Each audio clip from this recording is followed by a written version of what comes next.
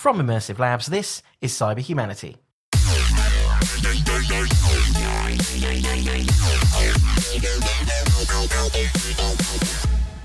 Hello again, I'm your host Chris Pace. Cyber Humanity is the podcast taking cyber security personally, trying to get inside the heads of hackers, as well as putting our feet in the shoes of defenders. This week, I am delighted to be hosting a special episode of the podcast where we are going to dive a little deeper into some work that Kev Breen, our team researcher, has been doing. And along for the ride with us this week is, Anthony, I want to call you seasoned, but I think it's fairer to call you jaded.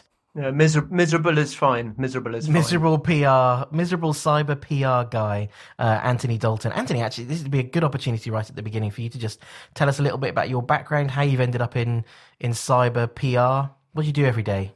It was kind of an unfortunate accident, to be completely honest with you. I started out many years ago as a tabloid journalist, knocking on the doors of people who had just died and chasing people around in my car. Classy. Yeah.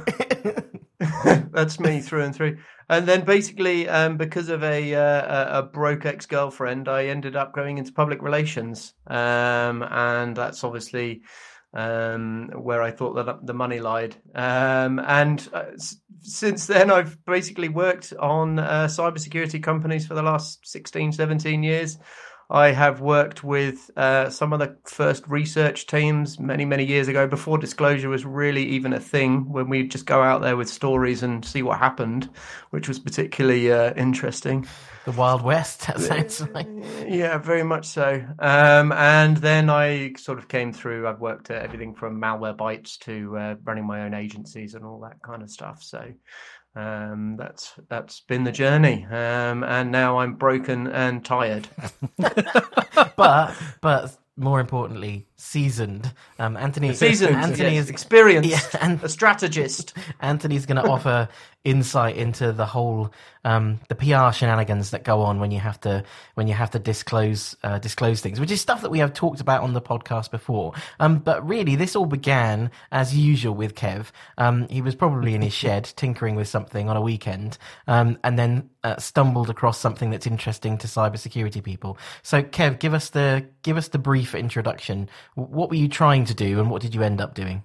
I quite like smartwatches, and when Pebble first came out, I loved Pebble, and then Pebble went away and Fitbit bought them, so I was like, let's have a look at Fitbit, and I quite like my Fitbit. So Fitbit has watch faces and applications, and I wanted my watch face to do something it didn't already do. I wanted it to display stuff in a very specific way. So I thought, I'm going to have a go at building my own Fitbit watch face. So I grabbed the development kit, started playing, started tinkering. And then, as I inevitably do, I got bored with just building a watch face. And I thought to myself, I'd just been doing some research on spyware in the Google Play Store. And I thought, I wonder if I can make my Fitbit do spyware-like things. Turns out I can. So, okay. So you wondered whether there was, and actually, I suppose that makes complete sense. I mean, you know, spyware in its traditional guise was a thing that watched what you did on a PC, and then it's become a thing that watches what you or your partner does on a mobile device. And I guess the next natural step would be, well, what can it do on a wearable? I guess I understand your train of thought. I suppose we have to think about what things on a wearable device are interesting to a potential spy. Well, and it seems to have also kind of morphed recently into stalkerware, which is the modern permutation of spyware, isn't it, really? I suppose that's what I'm thinking of, aren't I? I'm thinking about a thing that I would install on the device of a significant other in order to be able to make sure that I knew everything that they were doing. Yeah, so I was reading through that, and Fitbit do a really good job of documenting their software development kit and their internal APIs. So as I was going through this, I was like, all right, so what can I get on my watch face? It's like, you can get your heart rate. It's like, great. You get the time, obviously. Geo coordinates was a thing. And then I was like, geo coordinates, like geo tracking, was a thing that spyware does. And then I started, the deeper I got, the more I found out. I want to be like, to be fair to Fitbit, this isn't as pervasive as other spyware and stalkerware is. Their APIs don't expose like significant amounts of detail. And I think for me, the thing is that I was able to get data off the device. And we're not talking like lots of stuff, but like heart rate, gender, age, height, weight, resting heart rate, and calendar events is kind of like the limit of what I was being able to get off. But I could take that data and I could send it anywhere I wanted, because this thing has connection to the internet. And as long as you agree to that pre-selected tick box that says this Fitbit app that you're installing can talk to the internet, then I could just send all that wherever I wanted. Yeah, we'll say it feels like there's the idea that in combination with other information that you might have been able to uncover about an individual through some other method, it opens quite an obvious window to social engineering. I'm also assuming that if you can access someone's calendar, you would probably be able to see, potentially other people's names in those calendar invites, their birthday, for example, things that gets put by default into certain calendars. Yeah, so the example payload that I was pulling had the date, the time, the title, the description, and the first and last name of all the attendees, whether they'd accepted or not. So there's, like I said, there's quite a bit of information that could end up in there, not always the same. And so from the point of view of the installer of this particular watch face, they have obviously no inkling that this is a thing that this application will do, or does it give them a clue that it might? Yeah, so that was one of the really interesting things. So I started prototyping, and I was sideloading it onto my own watch, and I was using the virtual device that you get as part of the SDK, where you can do this all locally. And I was like, I've got something that works. I can stand up a server and I can start sending this data off periodically. And then I was like, that doesn't really mean anything if you can't get users to install it. And we know that people will either just send out APK files, or they'll start their own app store and say, come and install it. It's all very sideloady, which isn't really a thing or at least it wasn't really a thing I thought you could do with Fitbit. Like, you had to go into the Fitbit app, you had to search it, you had to install it. So I started looking at, like, what's the actual life cycle of publishing an application. And there are arguably only a couple of steps. So the first thing you do is you package your application up, and then you publish it to the Fitbit app manager. And once it's up there, then you can version it, you can write your details, add the screenshots, and then you can select for it to be approved, at which point it goes off into moderation. And from what I get from Fitbit, that's a manual process. So a person will inspect your application. But there's this weird little middle ground where after I publish it to the Fitbit gallery, which is on gallery.fitbit.com, Fitbit presents me with a private installation link. So I can send that link to anybody I like, and if they click it, it opens up in the Fitbit app on Fitbit.com and says, would you like to install this thing? So it's basically giving you your own app store, in this case, to put your spyware in. Yeah, and served from a legitimate Fitbit.com domain. So I completely upfront, these things aren't displayed in the Fitbit store. So if you go to the Fitbit store and search them, you would never find them. They are only there if you share the link. But how often do we see ads for apps in forums and games where you click the link and it takes you there? And this opens up in the Fitbit app. So actually, socially engineering these things into people's environments is a lot easier. And so that's slightly confusing. That's a bit confusing. They have what they call a gallery, but your application by default wouldn't appear in that gallery, wouldn't be searchable in that gallery. You can add it to their app store, but then it's not like it's suddenly sort of published to the world. So it goes into their gallery. It's in their app store. It's just by default, it's invisible, but still there. if you know the link, then you click it, it's there. It's that kind of privacy thing rather than published thing. It's in the public domain from what I've seen. You still get a gallery.fitbit.com / URL, but it's not listed overtly on any of their directories on the front page of gallery.fitbit.com. Is that right, Kev? Yeah, that's absolutely it. It's there. It's just you can only find it if I tell you it's there. And if I'm an attacker, I'm socially engineering, then I can just send you an email with it, or I just buy advertising space. There's any number of ways that you could attempt to get people to install that application. The most obvious would be by making it clickbaity in some way. There are certain kinds of links that people, like statistically, people are much more likely to click on. So you essentially create your application to be appealing in that way, and then you hope that people will install it. And I guess the more what's the word that I'm looking for? I don't want to say base, but you know what I mean. The more universally appealing you can make what your watch face does. Also, the statistically, the more quickly they will accept the default permissions that app requests.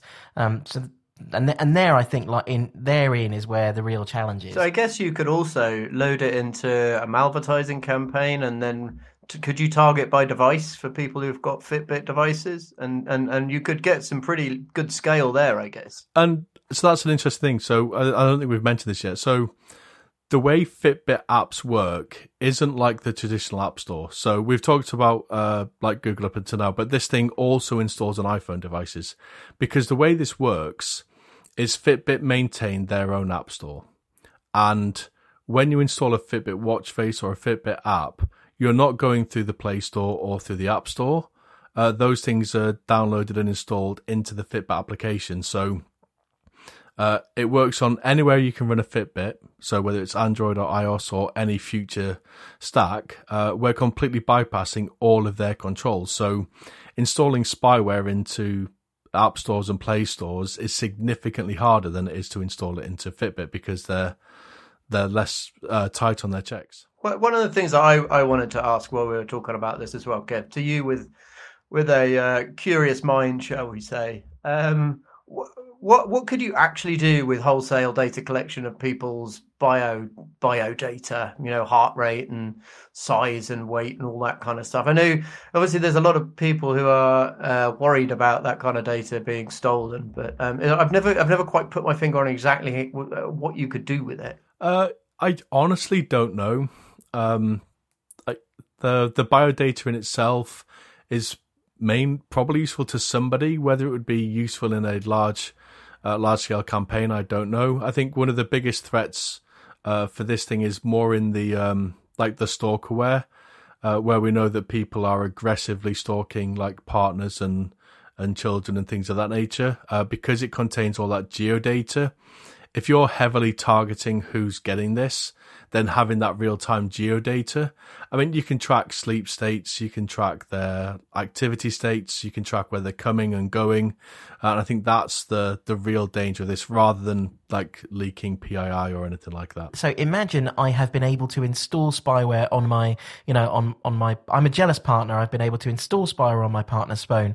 And now I've also been able to install spyware on their Fitbit. I'm getting a very complete view of what my partner is doing now, not just digitally, but also physically, because I know where they are and I know, their heart rate, which I realize seems kind of frivolous, but it is true. The other thing we've seen in the past is where medical records have been compromised, and hackers have used the information in those medical records to target, particular individuals with particular kinds of scams. And I suppose there is the potential for that here, where we're able to see things like, height, weight, and heart rate. There might also be the potential for malicious actors to use that information to find a way to target individuals that could potentially be vulnerable. I've got to be very clear. So the API is really restricted. So like normal apps can't read text messages or access phone calls. They can't do any of that. But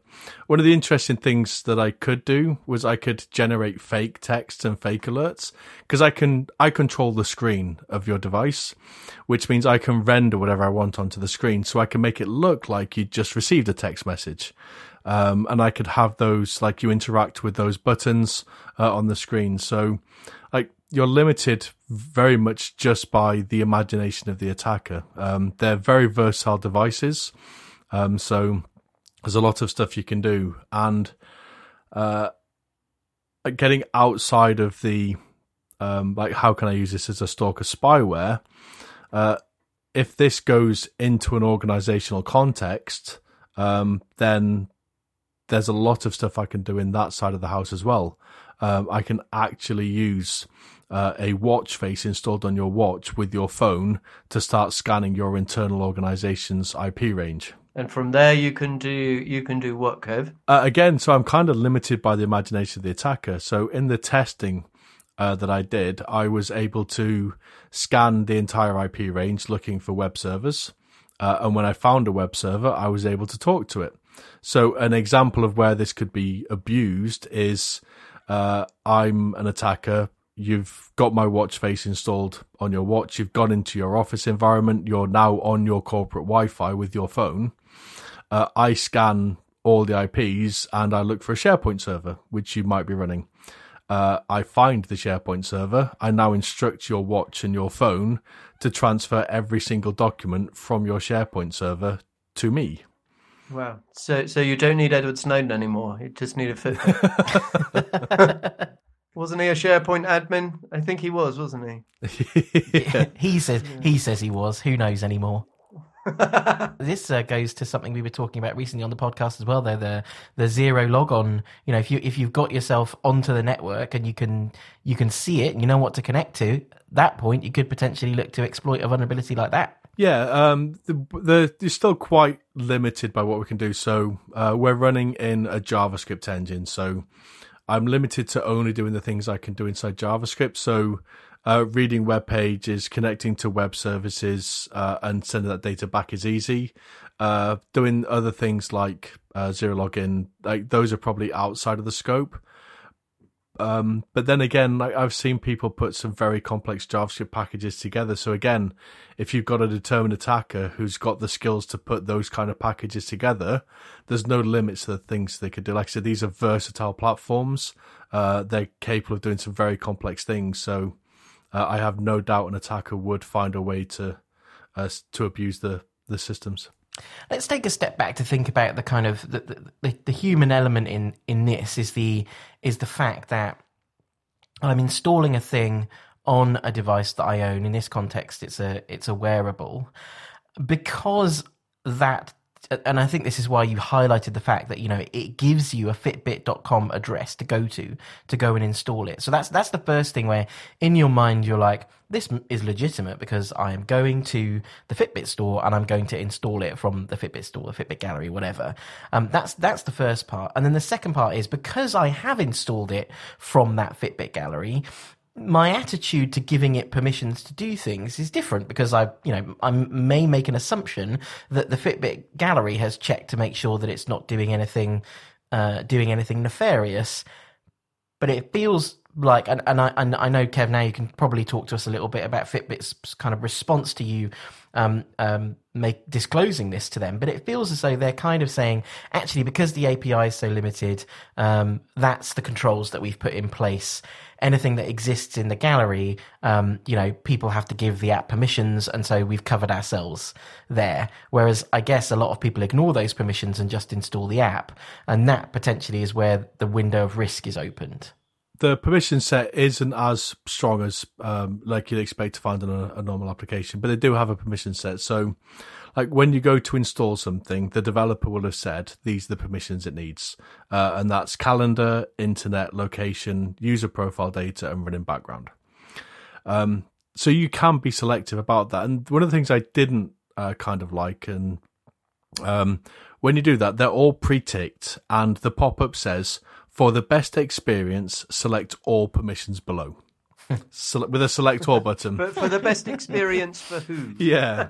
And they're all pre-selected. And I think the exception to that is on the iPhone, the calendar isn't by default selected. But I'm not sure if that was just something quirky with my setup because I hadn't properly connected my calendar to my test device or not yet. But everything was selected by default.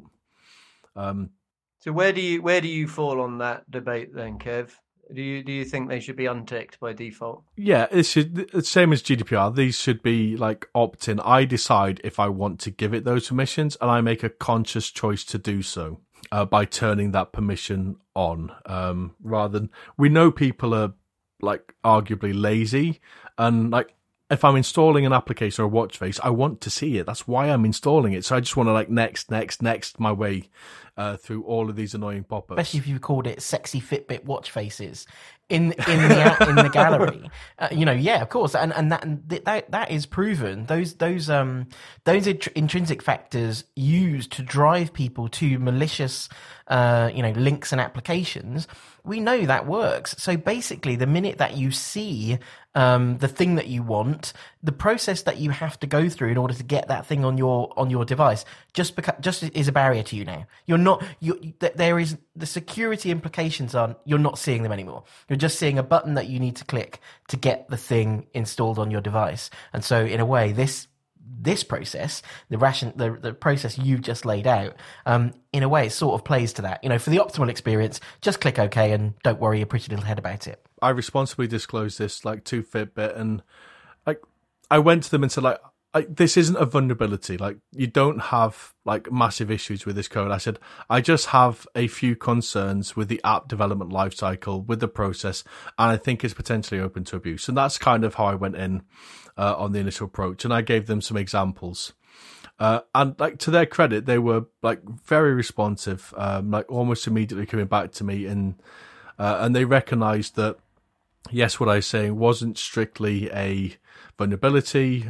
There was some social engineering aspects to it, but they recognised that it was open for abuse. There's something quite interesting in that they didn't necessarily recognise a human vulnerability as a vulnerability. Where does the definition of vulnerability kind of start and end, though, really? I mean, that's a whole can of worms that you could open up, really. But to me, if something's putting people at risk, it doesn't matter if it's a piece of code or a lump of flesh. It still should be treated in the same way, really. And if you're the builder of that technology, then you have responsibility to make that thing secure, surely. So you should, just because you can't categorize it and give it a CVE number, do you not think that you could that their priorities are slightly skewed there?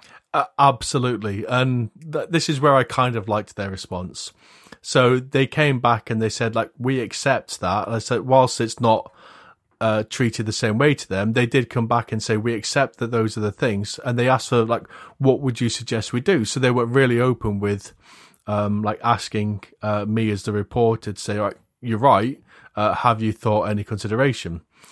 So I went back with a couple of suggestions, and again, they started to look at those. And I think, like 3 out of the 5 suggestions that I made, they're actually working towards implementing them, right now.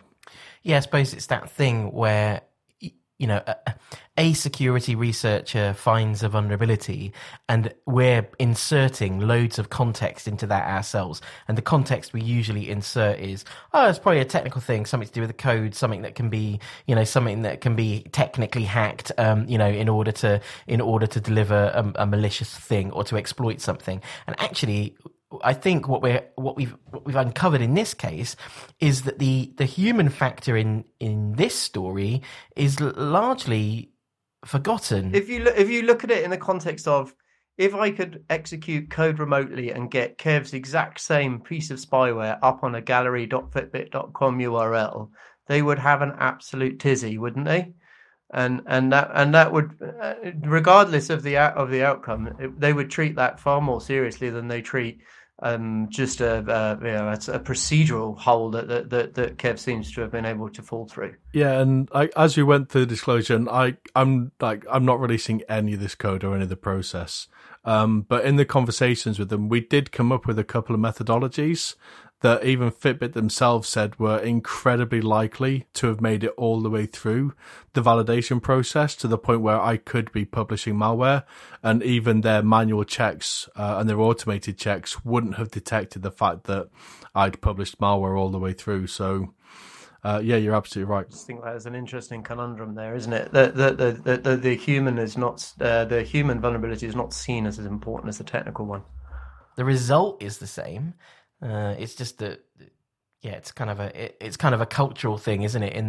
In the landscape of technology, the protection of, ironically, the protection of the user and their data is not taken as seriously when that could be socially engineered through something as it is when it might be as a result of a technical vulnerability, I think is what we're saying. So no massive bug bounty for you on this one, Kev, unfortunately.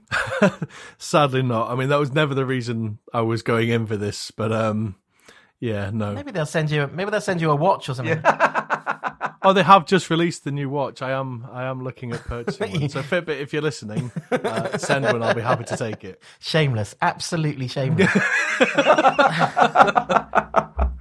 So let's talk a little bit. I mean, you covered some of this or alluded to some of this already. But in terms of the response, Kev, how have you felt about the way that they've responded? First of all, actually, maybe talk us through some of the timelines here and what their response has been like. Everything started off really fast. So we're in different time zones between me and the Fitbit security team. But I'd emailed them on the first day, and then like when I woke up the next day, I'd had the response. And going back and forth, like they were, so I was dealing with the same person every time, and they were really open. Like they're really engaged. We had a good questions back and forth. So that was really positive. When they first came back, they said that there were some things they could look to do, and they were going to talk about them, and discuss them internally. And it wasn't until we went to them and said, "Okay, we're wanting to publish." That was where everything started to slow down a little bit, and I get there's reasons why. So we said we want to publish. One, because it's an interesting piece of research, or at least I think it's an interesting piece of research. But secondly, it's all about raising awareness, especially if Fitbit are going to be slow, and recognise that this is social engineering, so maybe there's not a lot they can do. So raising awareness is the other thing we can do to protect the community. So once we said that, the thing I like is they didn't just go in and shut us down. I honestly, when I was sending that first email off where I was saying we're thinking about publishing, I assumed the next thing I was going to get was a cease and desist from lawyers at Fitbit. But they didn't. They're open. They came back and said, let's have a look. They came back with some comments. They came back with some changes that they'd like to see. And then we worked with them to go backwards and forwards to find like a really nice middle ground. At that point, from the communications that I've seen, it's then that it starts to slow down, which makes me think as a comms person that maybe it's then once you say the magic word publish and they think it's going to be in the public domain, it gets some kind of special escalation procedure kicks in, and you've probably then got someone within Fitbit who is assigned to the vulnerability research team or the emergency response team or whoever they are, who's then helping the person on the end of the disclosure to position things in a way that kind of mitigates the reputational impact, because that is how I would do it if I was inside Fitbit. Basically, that's when you bring in the evil PR guy who sits in the background pulling the strings. Yeah, and for anybody who's looking to do this kind of disclosure, especially if you do it on behalf of your company, like when I got that point, the other thing I did was I reached out to my legal team and my PR team and said, "This is what I'm going to be saying. Are you okay if I say that?" Yeah, I mean, I think that's so. And in the landscape as it is today, whilst I think that responsible disclosure has made things better, those who listen to the podcast will know that I have views about the effectiveness of responsible disclosure as it stands today. We also have situations now where companies who are being approached by researchers to tell them that there are things that they've identified that need to be fixed now see responsible disclosure as a way for them to own the narrative, and also to own the time frame, which seems to be one of the biggest challenges that we're seeing. And Kev, I want to ask you to talk about this explicitly in the context of how this experience went with Fitbit. But it feels like vendors now want to say, okay, well, thank you for uncovering that thing. We take security very seriously. We will definitely fix this within the next 6 to 8 to 12 months. I'm exaggerating, but you know what I mean. There is this need for them to feel like they can own now the vulnerability, and therefore preserve their reputation by owning the vulnerability. That is very much Fitbit's way. So if this disclosure was actually a traditional vulnerability, we wouldn't be having this conversation at all, because the de facto Fitbit vulnerability disclosure program bans the researchers from disclosing. It's a zero disclosure policy. Sorry, you're going to have to explain that to me. So you can disclose it to Fitbit, but you can't tell anyone else. Fitbit run a bug crowd, and there's a big notice here that says this program does not allow disclosure. You may not release information about vulnerabilities found in this program to the public. So basically, if you want to get paid, keep your mouth shut. Yeah. If the researcher is a researcher who part of their job or the way they're looking to earn their living is by publishing their research for the benefit of others, and that is removed, I guess, to protect the vendor because the vendor is the one who pays the money, that feels a bit wrong to me. So looking at the stats, there are 500 people listed in the Fitbit Hall of Fame. So there's at least 500 vulnerabilities of some description that have existed in Fitbit, which we as a community may not know or understand the ramifications of. When you start to dig into this stuff is when you really it begins to expose some of this "we take your security seriously" pat that we hear. It's basically like, we'll use the vendor like Bugcrowd or HackerOne. We'll use that as a way to find out about vulnerabilities. We'll pay a little bit of money when you consider that they're probably a company worth in the billions of dollars. We'll throw a little bit of money at them in the event that they find some stuff, and that will kind of keep the InfoSec community happy. Yeah, is it not stuffing people's mouths with money and telling them to go away? Is what you're saying? The surprising thing for me is Fitbit is now Google, so Google purchased Fitbit, and Google have a really good disclosure program, better paid, more open, more respected. Like they have a really good program, and they're very open about their program. I've dealt with the Google responsible disclosure program before, so maybe this is just part of the Fitbit purchase that hasn't yet migrated over to like that Google architecture, or maybe Google are just leaving them as a separate entity. I wanted to talk a little bit about it. It's been alluded to, this idea that the vendor often will then try to own the narrative. How have you responded to Fitbit in that context, Kev? So when it's clear that things have started to slow down, maybe I think there were some reviews of the blog that I was involved in, and that they seem to be making some quite significant asks in that context. How has that been handled? Mainly, it's me poking them.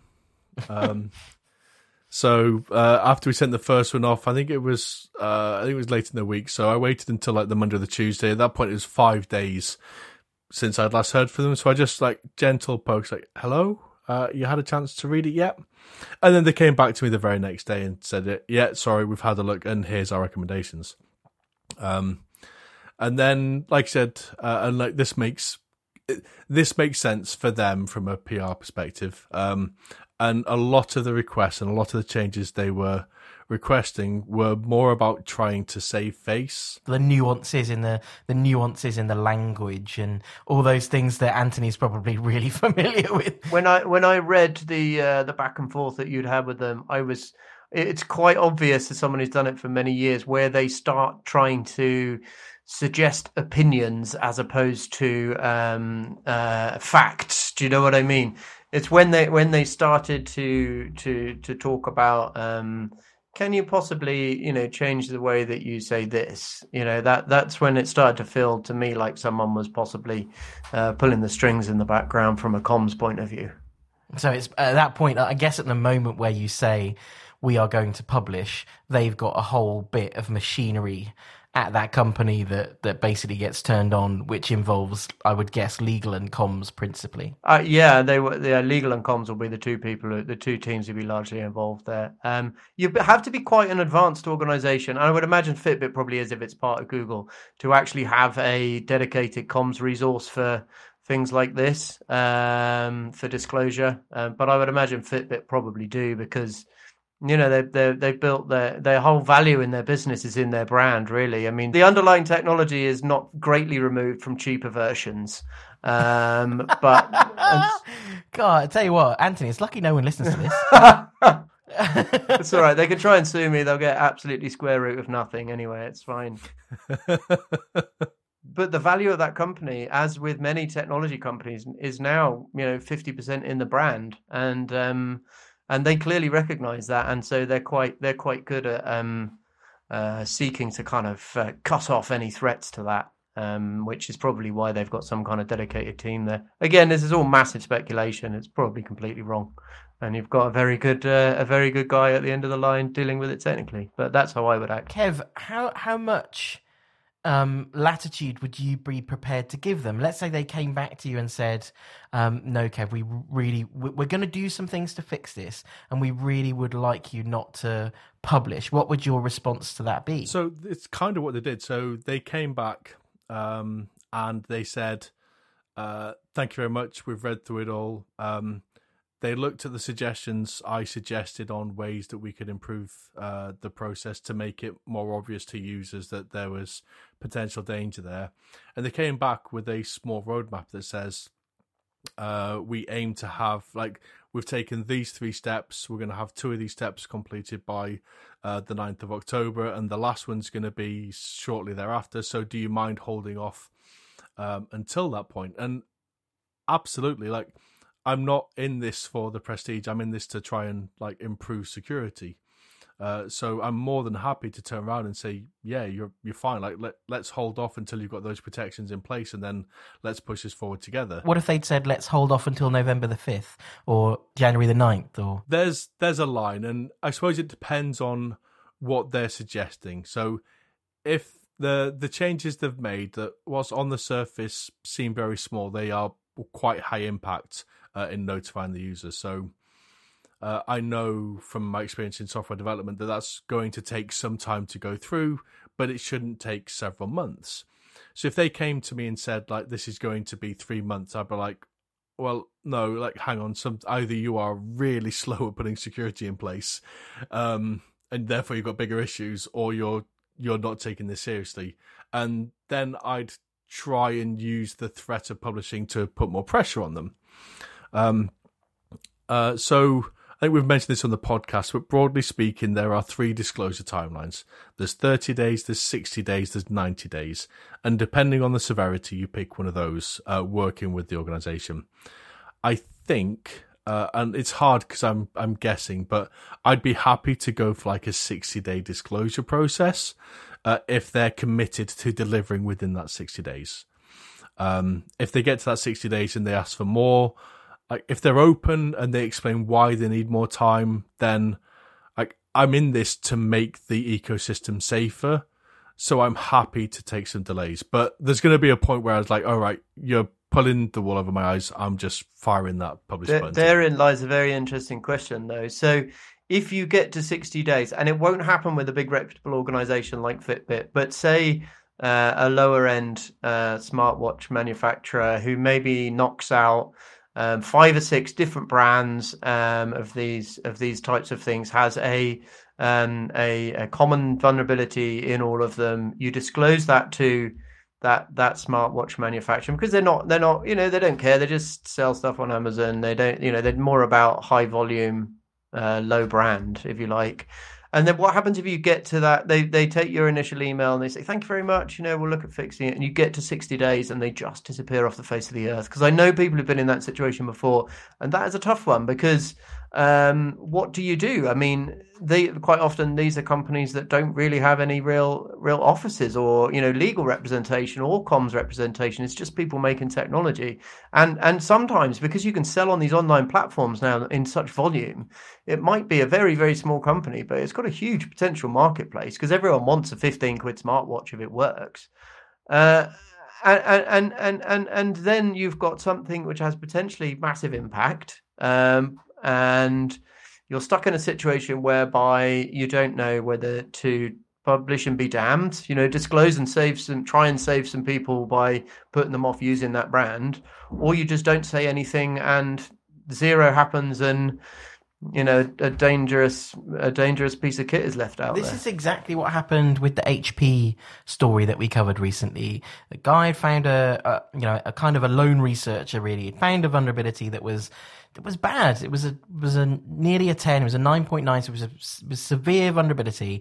Had gone to a gigantic company to tell them that there was this problem. They had come back and said, "Okay, we'd like to do this on a 90-day disclosure," and he was like, this is easy to fix, B, it's a problem for all of your customers using this particular platform. Why this doesn't take 90 days, and so therefore I'm going to disclose basically immediately. And I think it ended up being more like 30 days.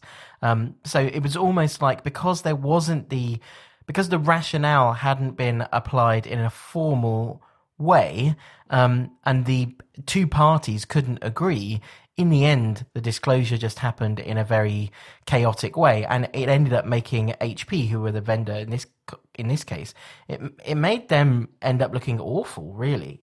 Is that not similar to how Mimikatz kind of went down as well? Okay, you'll know better than I, but wasn't it the researcher who built Mimikatz initially trying to prove to Microsoft that he could capture passwords in memory or something, and Microsoft, I don't know, sent him away somewhere, and then he published it, and then hey presto, it was soon being loaded into every kind of attack left, right and center, and it's still kind of it gets used to this day, doesn't it? Mimikatz is one of those ubiquitous tools. Like, it's in every pen tester, blue teamers, attackers arsenal.